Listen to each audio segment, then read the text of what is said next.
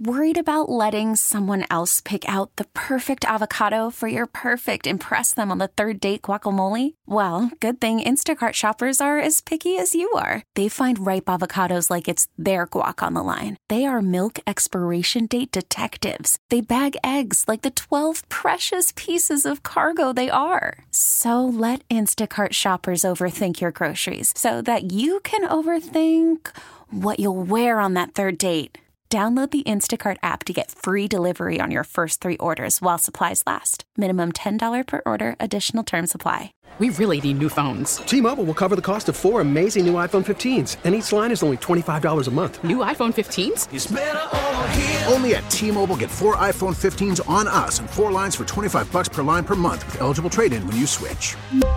Minimum of 4 lines for $25 per line per month with autopay discount using debit or bank account. $5 more per line without autopay, plus taxes and fees. Phone fee at 24 monthly bill credits for well-qualified customers. Contact us before canceling account to continue bill credits or credit stop and balance on required finance agreement due. $35 per line connection charge applies. See T-Mobile.com. How long are they going to worship this guy? Hey! We got Cy Young winners over here. That's a ground ball. They're going to get one at least. Cubs win. A double play, 6-4-3. And everybody congratulating the 20-year-old kid.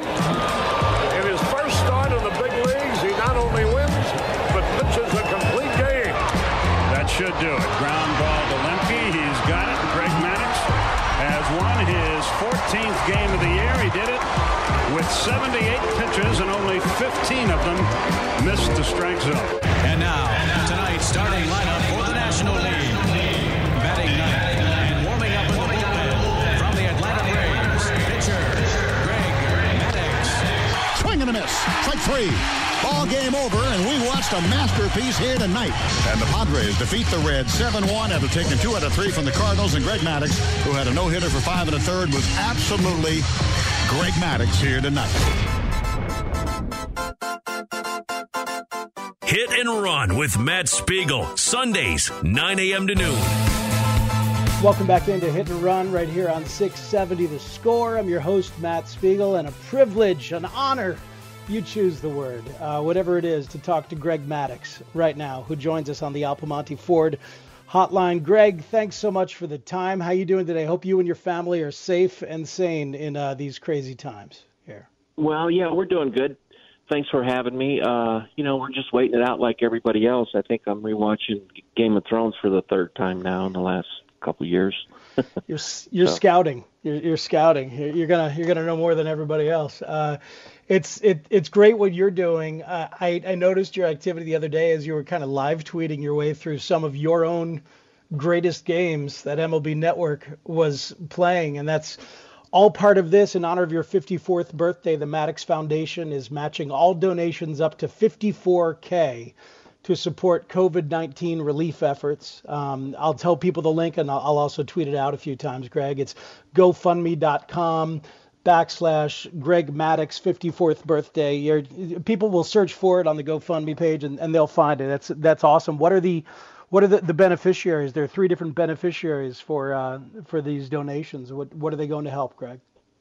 Yeah, well, we've got Rady Children's Hospital down in San Diego. My daughter is involved with them down there, and they use a lot of 3D printers to print swabs and test for the virus and stuff like that. Another one is Candlelighters, which is our charity here in Las Vegas that we've supported probably the last 20, 25 years. And Feeding America. I wanted to get something a little on the national level just to kind of do that as well, too. So, it's tough times. We're kind of in a position where we could give back a little bit, and we thought, let's try to tie this birthday thing in and see if we can't raise some money for the people in need. That's awesome. It's awesome. We'll tweet that out at Matt Spiegel 670 and at the Hit and Run account. Is your son Chase still pitching at UNLV? I guess their season derailed just about like everything else. That means he was. We were just getting ready to get on the plane and go play in Santa Barbara when they canceled the season. So I guess what they're going to do is all the seniors are going to give them the opportunity to come back and play next year. But we'll kind of see how that goes. Most of them are going to graduate, so I think they're going to have to take more classes if they want to play next year, and they already have their degree. So we'll see how that all plays out. And But yeah, it's a shame. It's a shame for him and all the other seniors, high school and college. That had their seasons kind of terminated by this thing. Yeah, it's a very, very odd way to have it finished. Hope he gets back out there. I noticed you and were going against Glavin in some fundraising, which is an awesome way to channel the competitive juices. And you giving it to Smoltz about his hairlessness is entertaining on a high level.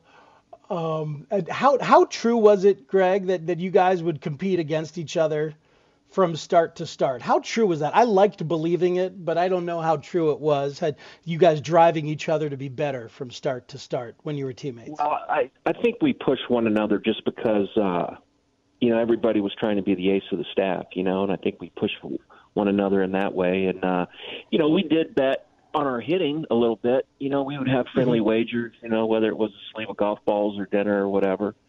We had a little point system that the guys would keep track of, for bunts, hits, doubles, homers, all that stuff. And we had fun with that. But, as far as the pitching part of it goes, I think we did a pretty good job of helping one another on days we weren't pitching and motivating each other when it was our turn to pitch. You had a batting average higher than your ERA in 95, was it, or 94, right? Yeah. Maybe a couple times. Yeah, that was kind of cool. That was always kind of a stupid goal. Like, hey, it'd be kind of cool to have a higher batting average than ERA one year. Turned out it happened. Kind of fun. So one of the quotes I've always loved about pitching, I heard from Warren Spahn, right? Pitching, he said, hitting is timing and pitching is upsetting timing. And it seemed like you knew what you were doing in that regard right away. Did you know that from the start? Did you know that was what it was about, or feel like that was the goal from early on for you? Yeah. Well, early on, I learned you only had to do two things to pitch. You have to be able to locate your fastball and change speeds. And whichever pitcher does that the best that day is going to win. It's not a speed contest; it's a pitching contest, and I believe that. I bought into that.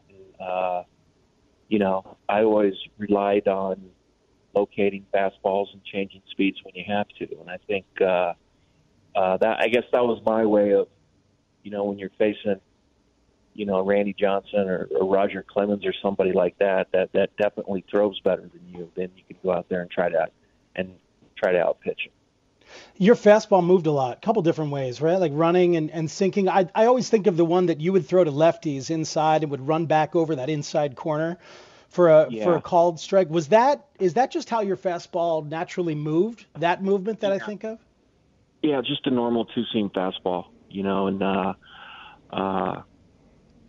Dick Pohl kind of taught me how to throw that pitch on the outside part of the plate to righties or inside to lefties, and still keep the movement on it. And, that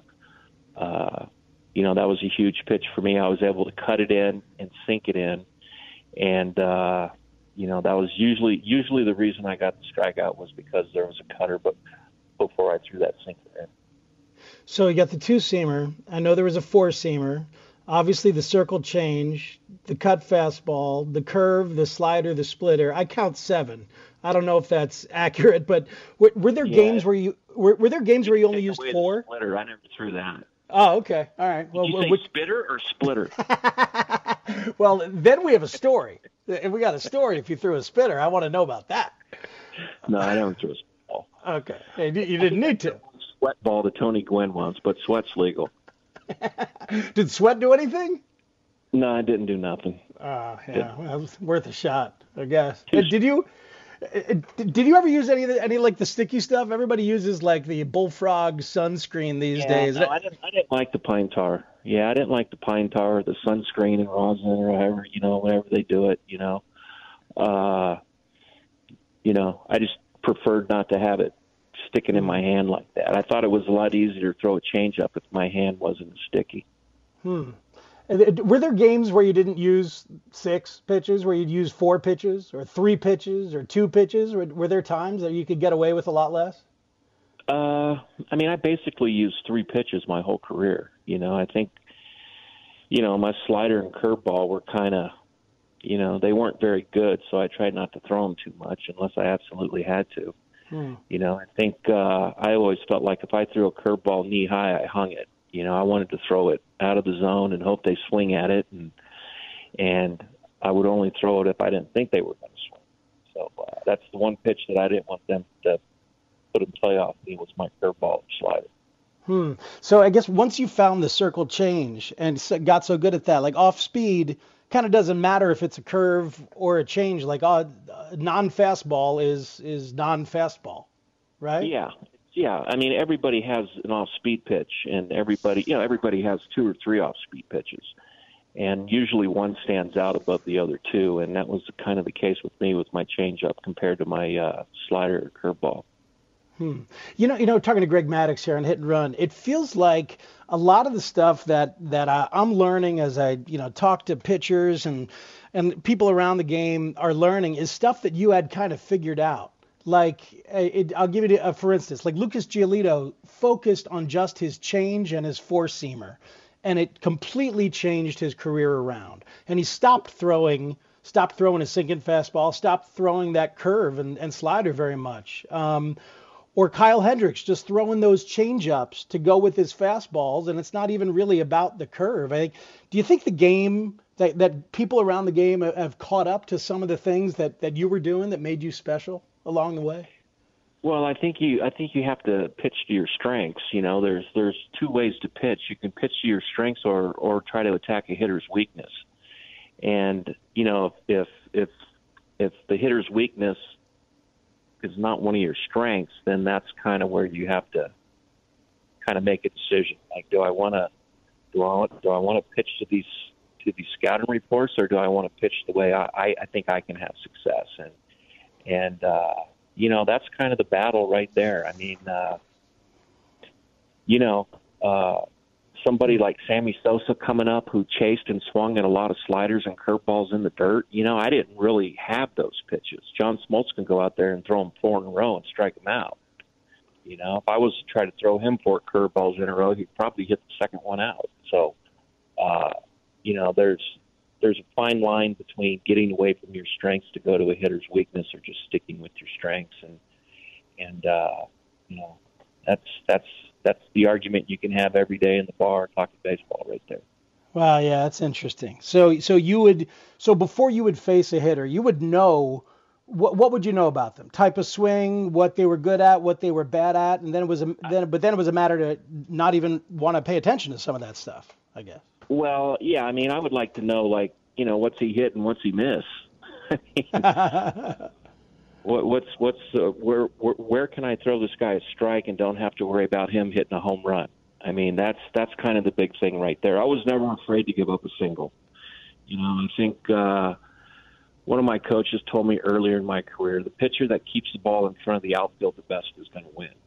And you start paying attention and watching games, and sure enough, that happens probably 19 out of 20 games where whichever pitcher keeps the ball in front of the outfield the best wins. And so, buying into that theory and believing that, I was always looking for a pitch I could throw that if he hits it, it's going to stay in front of the outfield. And that's kind of how I made up my pitch selection right there based on that. I love the Wade Boggs quote about you, Greg, where he said, it seems like he's inside your mind with you. When he knows you're not going to swing, he throws a straight one. He sees into the future. That had to be pretty fun to feel like you got good hitters on the run like that. Well, yeah, unfortunately all this stuff came out after we were done playing, but I was probably thinking the guy before him probably made a first pitch out, so I knew he was taking the first pitch. During an at-bat, what were you looking at to see if a guy was comfortable or not in the box, or to see how to attack him? What would you watch? You watched everything. You watched how they took pitches. You watched how they fouled pitches off. You tried to watch all you could. You tried to see sometimes that they moved up on the plate on you or up towards you. You didn't see it all the time. Sometimes you could see it on video after the game. You'd see it like, oh, man, he freaking moved up on me. I could have had some room inside there. But yeah, you watch for everything, you know. But usually, the biggest thing to know is he on the fastball, and you know, or is he on the fastball away? Is he on the fastball in? What side of the plate's he covering? It's very hard for a hitter to cover both sides of the plate, and you know, if you could guess correctly on what side of the plate he was covering, then there was a good chance you were going to keep the ball in front of the outfield. You know, they used to talk about pitching to contact, and people would then these days say, oh, no, you don't want to do that. You just want to strike everybody out. Did you pitch to contact? Were you trying to get bad contact a lot of times? I was trying to keep the ball in front of the outfield. I was always wanting the hitter to not hit the ball, but if he did hit it, I wanted it to stay in front of the outfield. That was how I based my pitch selection. You know, I tried to, you know, I think one of the differences you see now is I think the pitchers do try to strike guys out more. You know, I think when they get 2 strikes on a hitter, you see breaking balls in the dirt, and you see a lot of high fastballs now. Where, you know, my philosophy when I played was if I got a guy 0-2, that's the hardest count to hit in. To me, that was the easiest time to throw a strike. So I would try to throw strikes when I got ahead in the count to try to force him, you know, to either, you know, hopefully he took it for strike 3, but if he did hit it, it would be weak contact. A couple more minutes. Now, the guys now are just better. I mean, they throw harder. They got nastier curveballs, and they're throwing 96 miles an hour now. I mean, if I had that, I probably would have thrown a few more high fastballs.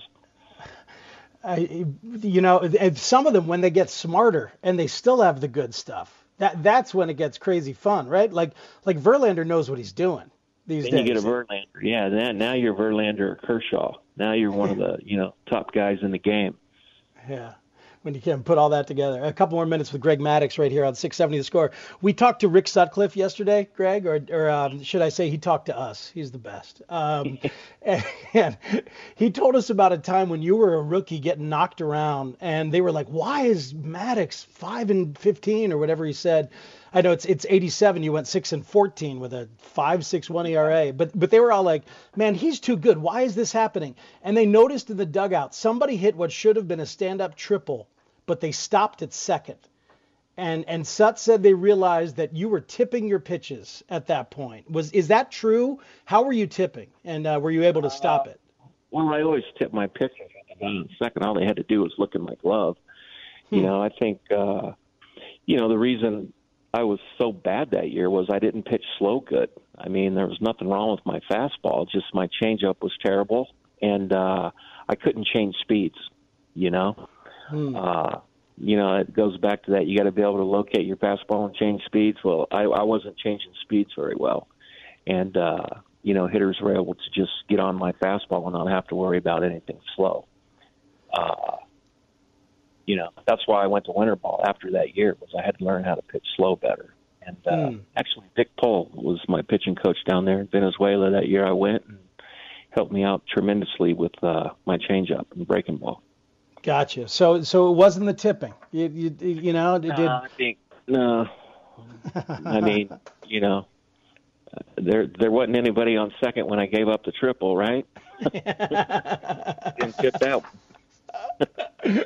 No, I guess not. Here's Greg Maddux, and for Greg's 54th birthday, the Maddux Foundation will match all donations up to $54K to support COVID-19 relief efforts. It's and I'll tweet out the link again, Greg. It's great to see you out here in the media a little bit, getting you know, giving people a chance to get to know you a little bit. Has this become a little bit more fun for you as you age here, or is it still terrible talking to guys like me? Well, you know, it's a lot easier now. I mean, you know, because, you know, a lot of times you'd hear guys say stuff when you're playing. They'd say something stupid on the air, and it'd give them a reason to want to get you at the park the next day. So, you know, I don't have to worry about that. But, yeah. You know, we just thought, you know, my daughter is heavily involved in raising charity money down there in San Diego, and we stopped doing our golf tournament a couple of years ago, so we just thought it was time to, you know, try to raise a little bit of more money if we could. And, you know, this seemed like a pretty good opportunity to do that. Well, Greg, nice talking to you, and thanks for the time. Appreciate it very much, and good work on what the Maddox Foundation has going on, and we'll talk to you down the road. Thanks again. Okay, I appreciate it. That's Greg Maddux this morning here on Hit and Run on 670 The Score. Pleasure to talk to him and just kind of try to geek out a little bit about some baseball and learn some stuff from a guy who most people think was one of the smartest pitchers of all time, and certainly one of the greatest pitchers of all time. And the numbers all bear that out. I know when we talked to our guy Chris Kamka, the Sultan of Stat from NBC Sports Chicago, in a little more than an hour, he's going to have some Maddux nuggets for us. And he's also going to talk to us about guys who left and came back, because you probably remember what it was like, some of you. I know I do, when Maddux left and went to the Braves, and the Cubs signed Jose Guzman and other guys to try and replace, and it did not really go so well. Remember Jose Guzman saying, hey, Jose Guzman, Greg Maddux. Trying to say, look, I'm me. I can't be him. Stop with that. Crazy David texted in, I haven't been to a lot of famous games. Most games I've been to are random ones, but I was there April 5th, 93, my 19th birthday, when Maddux came back as a Brave on opening day. Beat the Cubs 1-0. Man, fans booed the heck out of him. I should have asked him about it, Dave. Where was this text? Earlier or yesterday when I taped it. But very fun to talk to Greg Maddux, and I'm sure we'll get a chance to do it again. Maddux, as I mentioned, going to be on Marquee Sports Network next Friday at 5:30. Ryan Dempster's show, our friend Ryan Dempster's show, Off the Mound. Maddux going to be a guest on that, so check that out on Marquee. And how often does somebody write a song about you? Not just somebody, but one of the greatest living musicians. And I mean that honestly. Chris Teal from Nickel Creek and the Punch Brothers.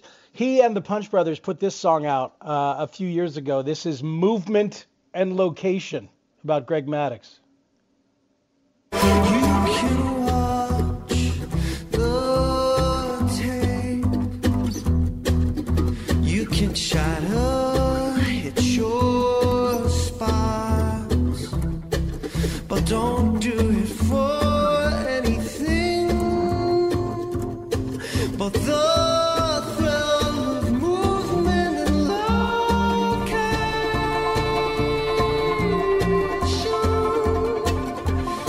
all the battle is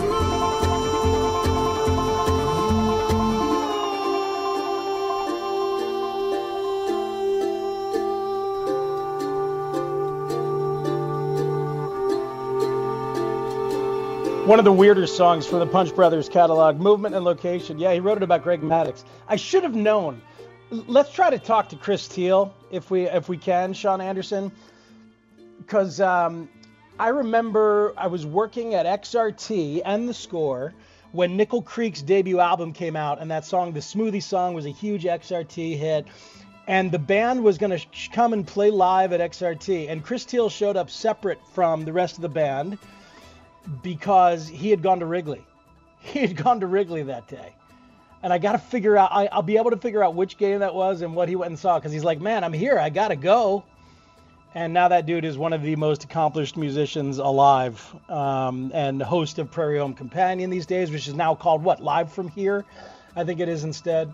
But a Greg Maddux fan with a Greg Maddux song. It's Hit and Run on 670 The Score. Ken Berry, the Bandit, will join us at the top of the hour to talk about baseball and movies and more. But speaking of the movies, a local Clubhouse veteran with a really interesting baseball movie analogy I want to talk about with you. We'll do that next, right here on 670 The Score. Worried about letting someone else pick out the perfect avocado for your perfect impress them on the third date guacamole? Well, good thing Instacart shoppers are as picky as you are. They find ripe avocados like it's their guac on the line. They are milk expiration date detectives. They bag eggs like the 12 precious pieces of cargo they are. So let Instacart shoppers overthink your groceries so that you can overthink what you'll wear on that third date. Download the Instacart app to get free delivery on your first 3 orders while supplies last. Minimum $10 per order. Additional terms apply. Selling a little or a lot? Shopify helps you do your thing, however you cha-ching. Shopify is the global commerce platform that helps you sell at every stage of your business. From the launch your online shop stage, to the first real-life store stage, all the way to the did we just hit 1 million orders stage. Shopify's here to help you grow. Whether you're selling scented soap or offering outdoor outfits, Shopify helps you sell everywhere. From their all-in-one e-commerce platform to their in-person POS system, wherever and whatever you're selling, Shopify's got you covered. Shopify helps you turn browsers into buyers with the internet's best converting checkout. 15% better on average compared to other leading commerce platforms. And sell more with less effort thanks to Shopify Magic, your AI-powered all-star. Shopify powers 10% of all e-commerce in the U.S. And Shopify is the global force behind Allbirds, Rothy's, and Brooklinen, and millions of other entrepreneurs of every size across 175 countries. Plus, Shopify's award-winning 24/7 help is there to support your success every step of the way. Because businesses that grow with Shopify. Sign up for a $1 per month trial period at shopify.com/Odyssey Podcast, all lowercase. Go to shopify.com/Odyssey Podcast now to grow your business, no matter what stage you're in. Shopify.com/Odyssey Podcast. The local press seems to think we'd save everyone a lot of time and trouble if we just went out and shot ourselves. Oh, God. That actor is the best. That's the manager from Major League.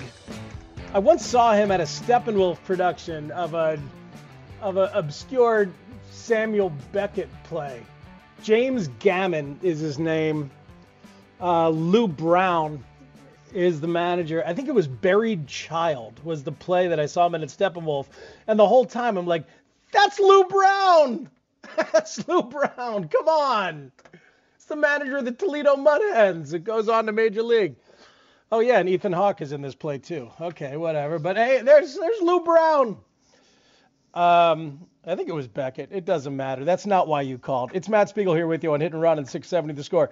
Look, Major League is an absolute gem and a treasure. I was in a conversation about sports movies a month or two back, and I know that I argued passionately for Bull Durham over Major League, and I will hold on close to that for the rest of my days. Bull Durham is better, but that's not to disparage Major League. It has a lasting impact on the mindset of ball players and baseball fans that we'll talk about. Look, Anthony Rizzo in his Q&A with Kenny Rosenthal talked about a lot of really cool stuff. What he and his foundation are doing is awesome. And look, what they've always done is great, obviously, where, he's helping care for kids with pediatric cancer. And it goes back to his own cancer fight and what he was able to come through. But in this particular COVID-19 moment, he realized that he had these great relationships with hospitals, and he talked to the hospitals, he and the foundation, and they said, we could really use some food. We need meals because we're overloaded and overcrowded, and it costs money to do what we're doing, and that kind of stuff for both the patients and the medical professionals. And he realized he had these other great relationships with restaurants because he does a charity event every year, and the restaurants always give some food in exchange for signage and a presence and all that stuff. So he put that together very organically, kind of ingenious, and certainly awesome. Built on the donations of Cubs fans from throughout the world, and he makes it very clear in that Q&A in The Athletic that Cubs fans have been incredibly generous from all over the world. And he's getting food to hospitals from these restaurants, helping the restaurants stay afloat and helping the hospitals get the food they need. So that's awesome. He talks about the Arizona plan in baseball and, how grown men with established families being gone for 4 months might not be something that's gonna happen. But this certainly caught my eye, as well as our producer, Sean Anderson's. Ken Berry at the top of the hour, Chris Kampke about 1 hour, right here on Hit and Run on 670 The Score. Bears Sundays is after me today. As always, Jeff Joniak will give you some thoughts about the game that we're playing. And then it's going to be Seahawks and Bears, the divisional playoff game, January of 2010. Bears win it 35-24. That is Jay Cutler's playoff win as a Bear. And you'll hear that at noon with Jeff Joniak offering some thoughts before the game. But back to Anthony Rizzo and his conversation with Ken Rosenthal. Here's the question from Kenny. Let's talk about the Cubs. John Lester and Jose Quintana are entering the final guaranteed season of their contracts. You, Chris Bryant, Javier Baez, and Kyle Schwarber will all be in your final years in 2021. There's been a lot of talk about the Cubs' window closing. The fact that this might be a lost or partial season, what are your thoughts on how it might affect the team? And here's Anthony's answer. I haven't put much thought into that aspect of it, but we talked a lot in spring about not taking any of these days for granted. Not that we have, but because of that situation, the reality is that if you get off to a bad start, this team could look a lot different at the trade deadline. We were putting a lot of emphasis about getting off to a good start together. We didn't want to have this team broken up. It was almost like in the movie Major League, when they were selling the team came together. That was the feeling we had. We don't want to put ourselves in a position to have to be sellers. We wanted to put ourselves in a position to force management's hand and be buyers. We've been buyers the past 5 or 6 years. We know our front office and Mr. Ricketts would go out and do what we need to do to have a championship team. We were locked in on that. End quote. All right. So this really dovetails, as I think you know, with some of the other comments that Anthony Rizzo made during the offseason, that he made at the Cub convention. And think about it. They're used to being buyers. They're used to being in go-for-it mode. And they got the feeling in this offseason, man, we're not doing an awful lot. Really didn't do much, as Anthony talked about at the Cubs convention. And it went beyond that. It went beyond that to, they're going to break this team apart. They don't believe in us. And I think it's understandable why Theo and Jed stopped believing in some of the core. Remember what Jed said late last season? We thought we would be a lot better by now, offensively. And they're not. They're disappointed. Our offense is broken from a couple years ago. All of that. They've said publicly, so you know they've said privately, how they feel about this team. But this is what was building in that locker room. And that can be, that can be a very healthy thing. This idea of we're going to show them, and that's what he's talking about with the Major League comp. So in Major League, they're selling the team, and they don't believe in them, think they're trash. And that team came together, started winning, they bonded together. And this was the feeling that Rizzo was noticing and putting a finger on. And you could see it out there when we were in Arizona for Scorehouse and for that wondrous week of baseball back when the world was a more optimistic place. And there was sports and other things still in place. Remember that? Remember those times? Oh, yeah, that was good. But so that's what was gathering in that Cubs clubhouse, is an us against them mentality. And you know what? I think David Ross was going to be the right guy and still will be the right guy eventually when there is a season. I got a good one too from the Twitter the Twitter poll that we have. Okay, good. So good. Right now, Guafi is in the lead with 33.8%, but this is from Elliot Howe, and he says, "All right, hold on. We need to update people on what the hell we're talking about, just because it's that odd. Which abbreviation should I use as shorthand for?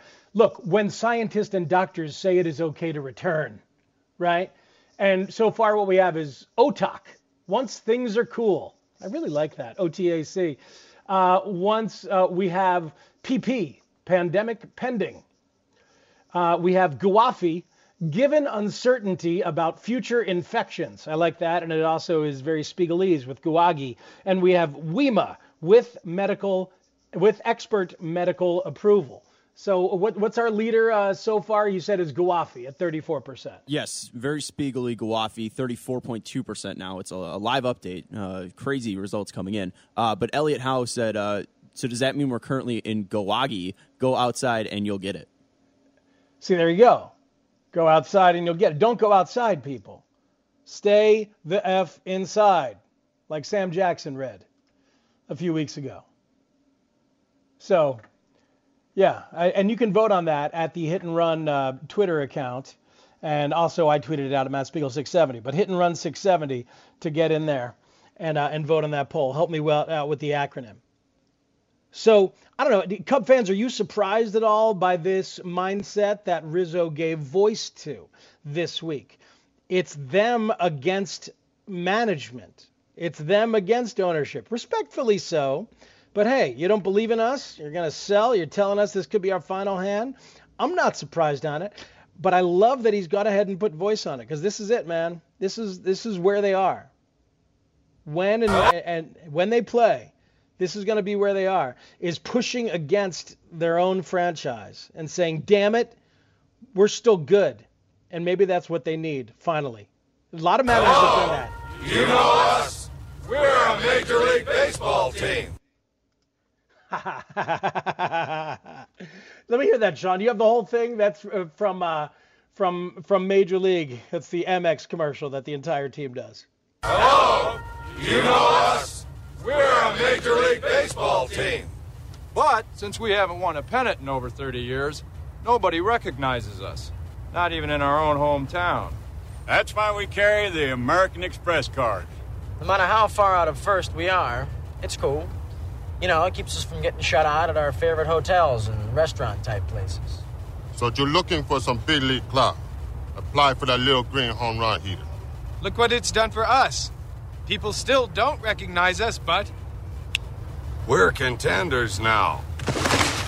The American Express card. Don't steal home without it. Willie Mays Hayes, everybody.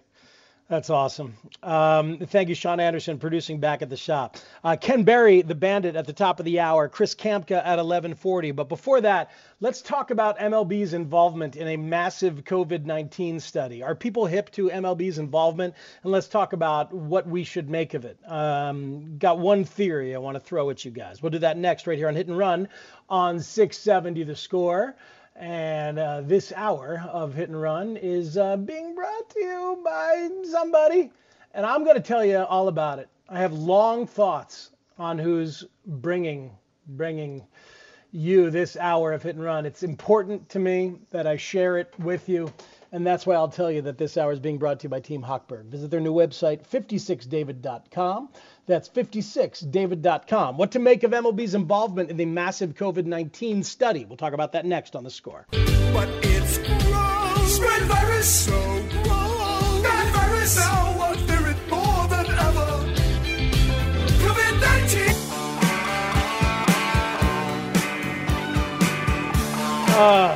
From Computersaurus, the absurd COVID Eileen parody that's out there. Tweeted the link earlier on in the show. It is 670 The Score. It's Hit and Run. Matt Spiegel here with you on a Sunday morning. And maybe you know about this massive study that Stanford is leading. So Daniel Eichner is the president of the Sports Medicine Research and Testing Laboratory in Salt Lake City. And he realized that his facility would have very few anti-doping responsibilities for a while. And so he had been gotten in touch with by this professor of medicine at Stanford. And they were trying to find a massive group of individuals, 10,000 people, to do a study about COVID-19. Have you heard about this? So every participant in this study is going to have their finger pricked to produce blood that gets tested for the presence of antibodies. And those antibodies would indicate a past infection, even in people who have never displayed symptoms. And this is key because the test for the virus itself can only reveal if you have a current infection. But this finger prick blood test that could reveal whether you've ever had it would help the experts figure out how many people have been infected overall and who, as a result, may now have some sort of immunity. So they're trying to figure out where they could find all these people, and MLB stepped up. Major League Baseball stepped up and offered themselves and their employees of all the teams. MLB already had a relationship with this guy with Eichner from the Sports Medicine Research and Testing Laboratory, because they've been using him for anti-doping stuff. So he reached out to MLB and several other corporations, but baseball was the quickest to agree. So why is baseball doing that? Why did baseball agree? We'll talk about that in a second. But the major leagues said, all right, here we go. Go for it. Use our people. Almost all of MLB's 30 teams were participating.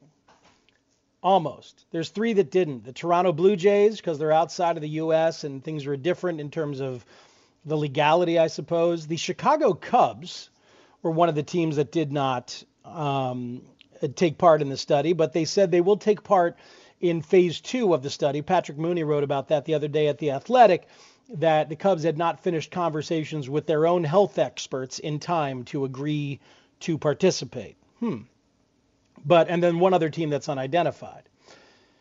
But MLB employees and a lot of their players, so they're using all sorts of MLB employees and some players, some vendors, employees of all different kinds. And they can document the results, and photographs documenting the results can be submitted electronically.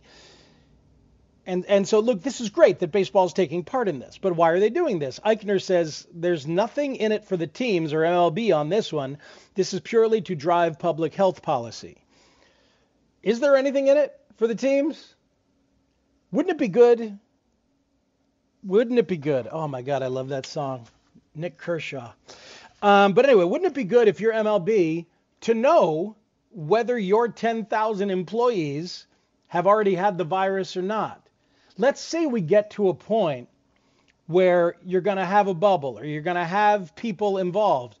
What a nice little side benefit to know of these 10,000 employees, which ones of them, if they're given the data, have had the disease. So that way you can say, these guys have had the disease. No, you guys are safe. You guys, you've already beaten it. You can go. You can take part in it. I mean, I don't know for sure that data is getting shared. I don't know for sure that MLB is going to know anything like that, but it sure sounds like it would be useful. So I think it's sensible. It's sensible to offer yourselves up for the good of science, as we all are doing by staying home, right? And whatever we can do. The professor of medicine said that this kind of study would have taken years to organize outside of this setting. With the help of Major League Baseball, we've managed to do this in a matter of weeks. So in weeks, they have done this. And it's great that MLB is taking part. And look, the test can produce results in 15 minutes. That's good to know. The Players Union said the study was voluntary, strictly part of independent research aimed at gathering data. It's not connected to resumption of play, and players' identities will be separated from the data. Well, we've heard that before. The infamous drug tests of 2003. The infamous PED tests of 2003. Players' names will be separated from the data, except for the ones that get leaked later on. And Speaks, if you're laughing at that, the fact that this information likely would be leaked, do you also believe that they're saying that this isn't for resumption of play? No, that's what I'm saying. I'm saying that it is entirely sensible, and I'm not even harshing on MLB for doing this. I would, if I were a corporation in the middle of a massive shutdown of a multi-billion-dollar business, and I was given the option of being involved in something like this, I would say yes. Because any knowledge that you can have about your employees, if they have already had the disease and thereby developed the immunity for it, it would be great to know. It'd be great to know. And, when there is a moment, if the union or others step up and say, you shouldn't be doing this, you could always pull out of your back pocket, well, I actually do have some data right here about who among us has had it or not. Because there is this thought that way more people have had it than we think. That's my biggest concern, though, is the fact that they will know who has had it and who has not had it. And if it comes down to, let's say, July 15th and, things start to reopen, right, some states, and they look at still having this, spring training thing where some teams are in Florida, some teams are in California, I could absolutely see the MLB, though, being, okay, we're going to take all the players that were not tested positive, and we're going to put them in California and Florida, and the other guys, will get paid, right? But since you tested positive, we can't have you in this quarantined area. Right. I think that could absolutely be a thing where they're just trying to protect their game or our game. Well, it's our game. So I'm all for it. But no, I mean, what you're talking about is like a colonized kind of world where like the diseased go one place and the non-diseased go another place. And Lord knows, I hope it doesn't get to that kind of thing. And I'm certainly not advocating for that. But the idea of having some of this information in your back pocket, should it ever get to that kind of place, would seem to me to be nothing but helpful, nothing but opportunistic, and smartly so if you're MLB. Look, the true thing is, Sean, and it's distressing to even give into and believe, is what the governor of California had said, and some of the other officials out there, that until there's really a vaccine, you can't imagine anything taking place. And the vaccine is far away, still very far away. As I once again break out my amateur epidemiologist hat, I'm so good as an amateur epidemiologist, as we all are. But I mean, my God, this is the state of things. I always think about The Stand, Stephen King's incredible novel, The Stand, about the super flu. It came out in the late 70s. And there's the chapter of the book on tape in The Stand where Stephen King describes how the super flu spread and went across the country is available on YouTube. He went ahead and put it on YouTube with no paywall or anything like that. So if you're looking to be truly freaked out, you could go and listen to that. But then again, I'm the guy who watched Contagion in the early stages of this thing and forced his wife to watch Contagion, a decision that I do regret, as I don't think she really enjoyed the anxiety that it produced. 670 The Score is where you are. We already talked about Major League. I mentioned Bull Durham in passing.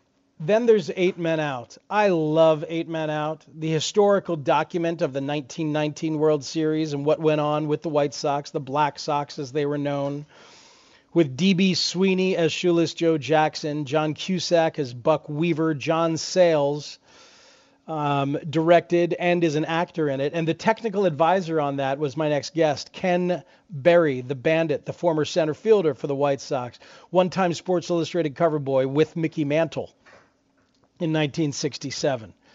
But Ken Bennett had a part to play. And as we go to break and before we, not Ken Bennett, Ken Berry, the Bandit. As we go to break and before we talk to Ken Berry, let's hear that part that he had to play as the heckler for Shoeless Joe in 8 Men Out on 670 The Score. T-Mobile has invested billions to light up America's largest 5G network, from big cities to small towns, including right here in yours. And great coverage is just the beginning. Right now, families and small businesses can save up to 20% versus AT&T and Verizon when they switch. Visit your local T-Mobile store today.